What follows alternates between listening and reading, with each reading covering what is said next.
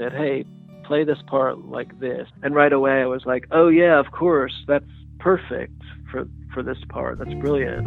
Like, we weren't really ready, like when we got into track, we realized that our drummer actually couldn't play the drums.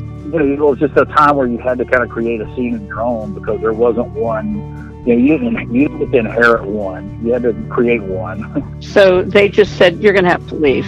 We can't have this kind of behavior in here. So it was kind of great, sweet revenge years later when On Their Jukebox was our song. The movie That Thing You Do, right? Was that a big influence? Yes. Yeah. Oh, yeah. Yes. We covered it. No, we had a viewing party. We all watched it together at my house on River Chase, and that's amazing. As a band, and I think we took a turn. So yeah, it really hooked us. Yeah, I'm proud that we were artists and we did what we wanted, and then let everybody else figure the rest out. In Loving Recollection is a podcast in which each episode explores the creation of a particular record.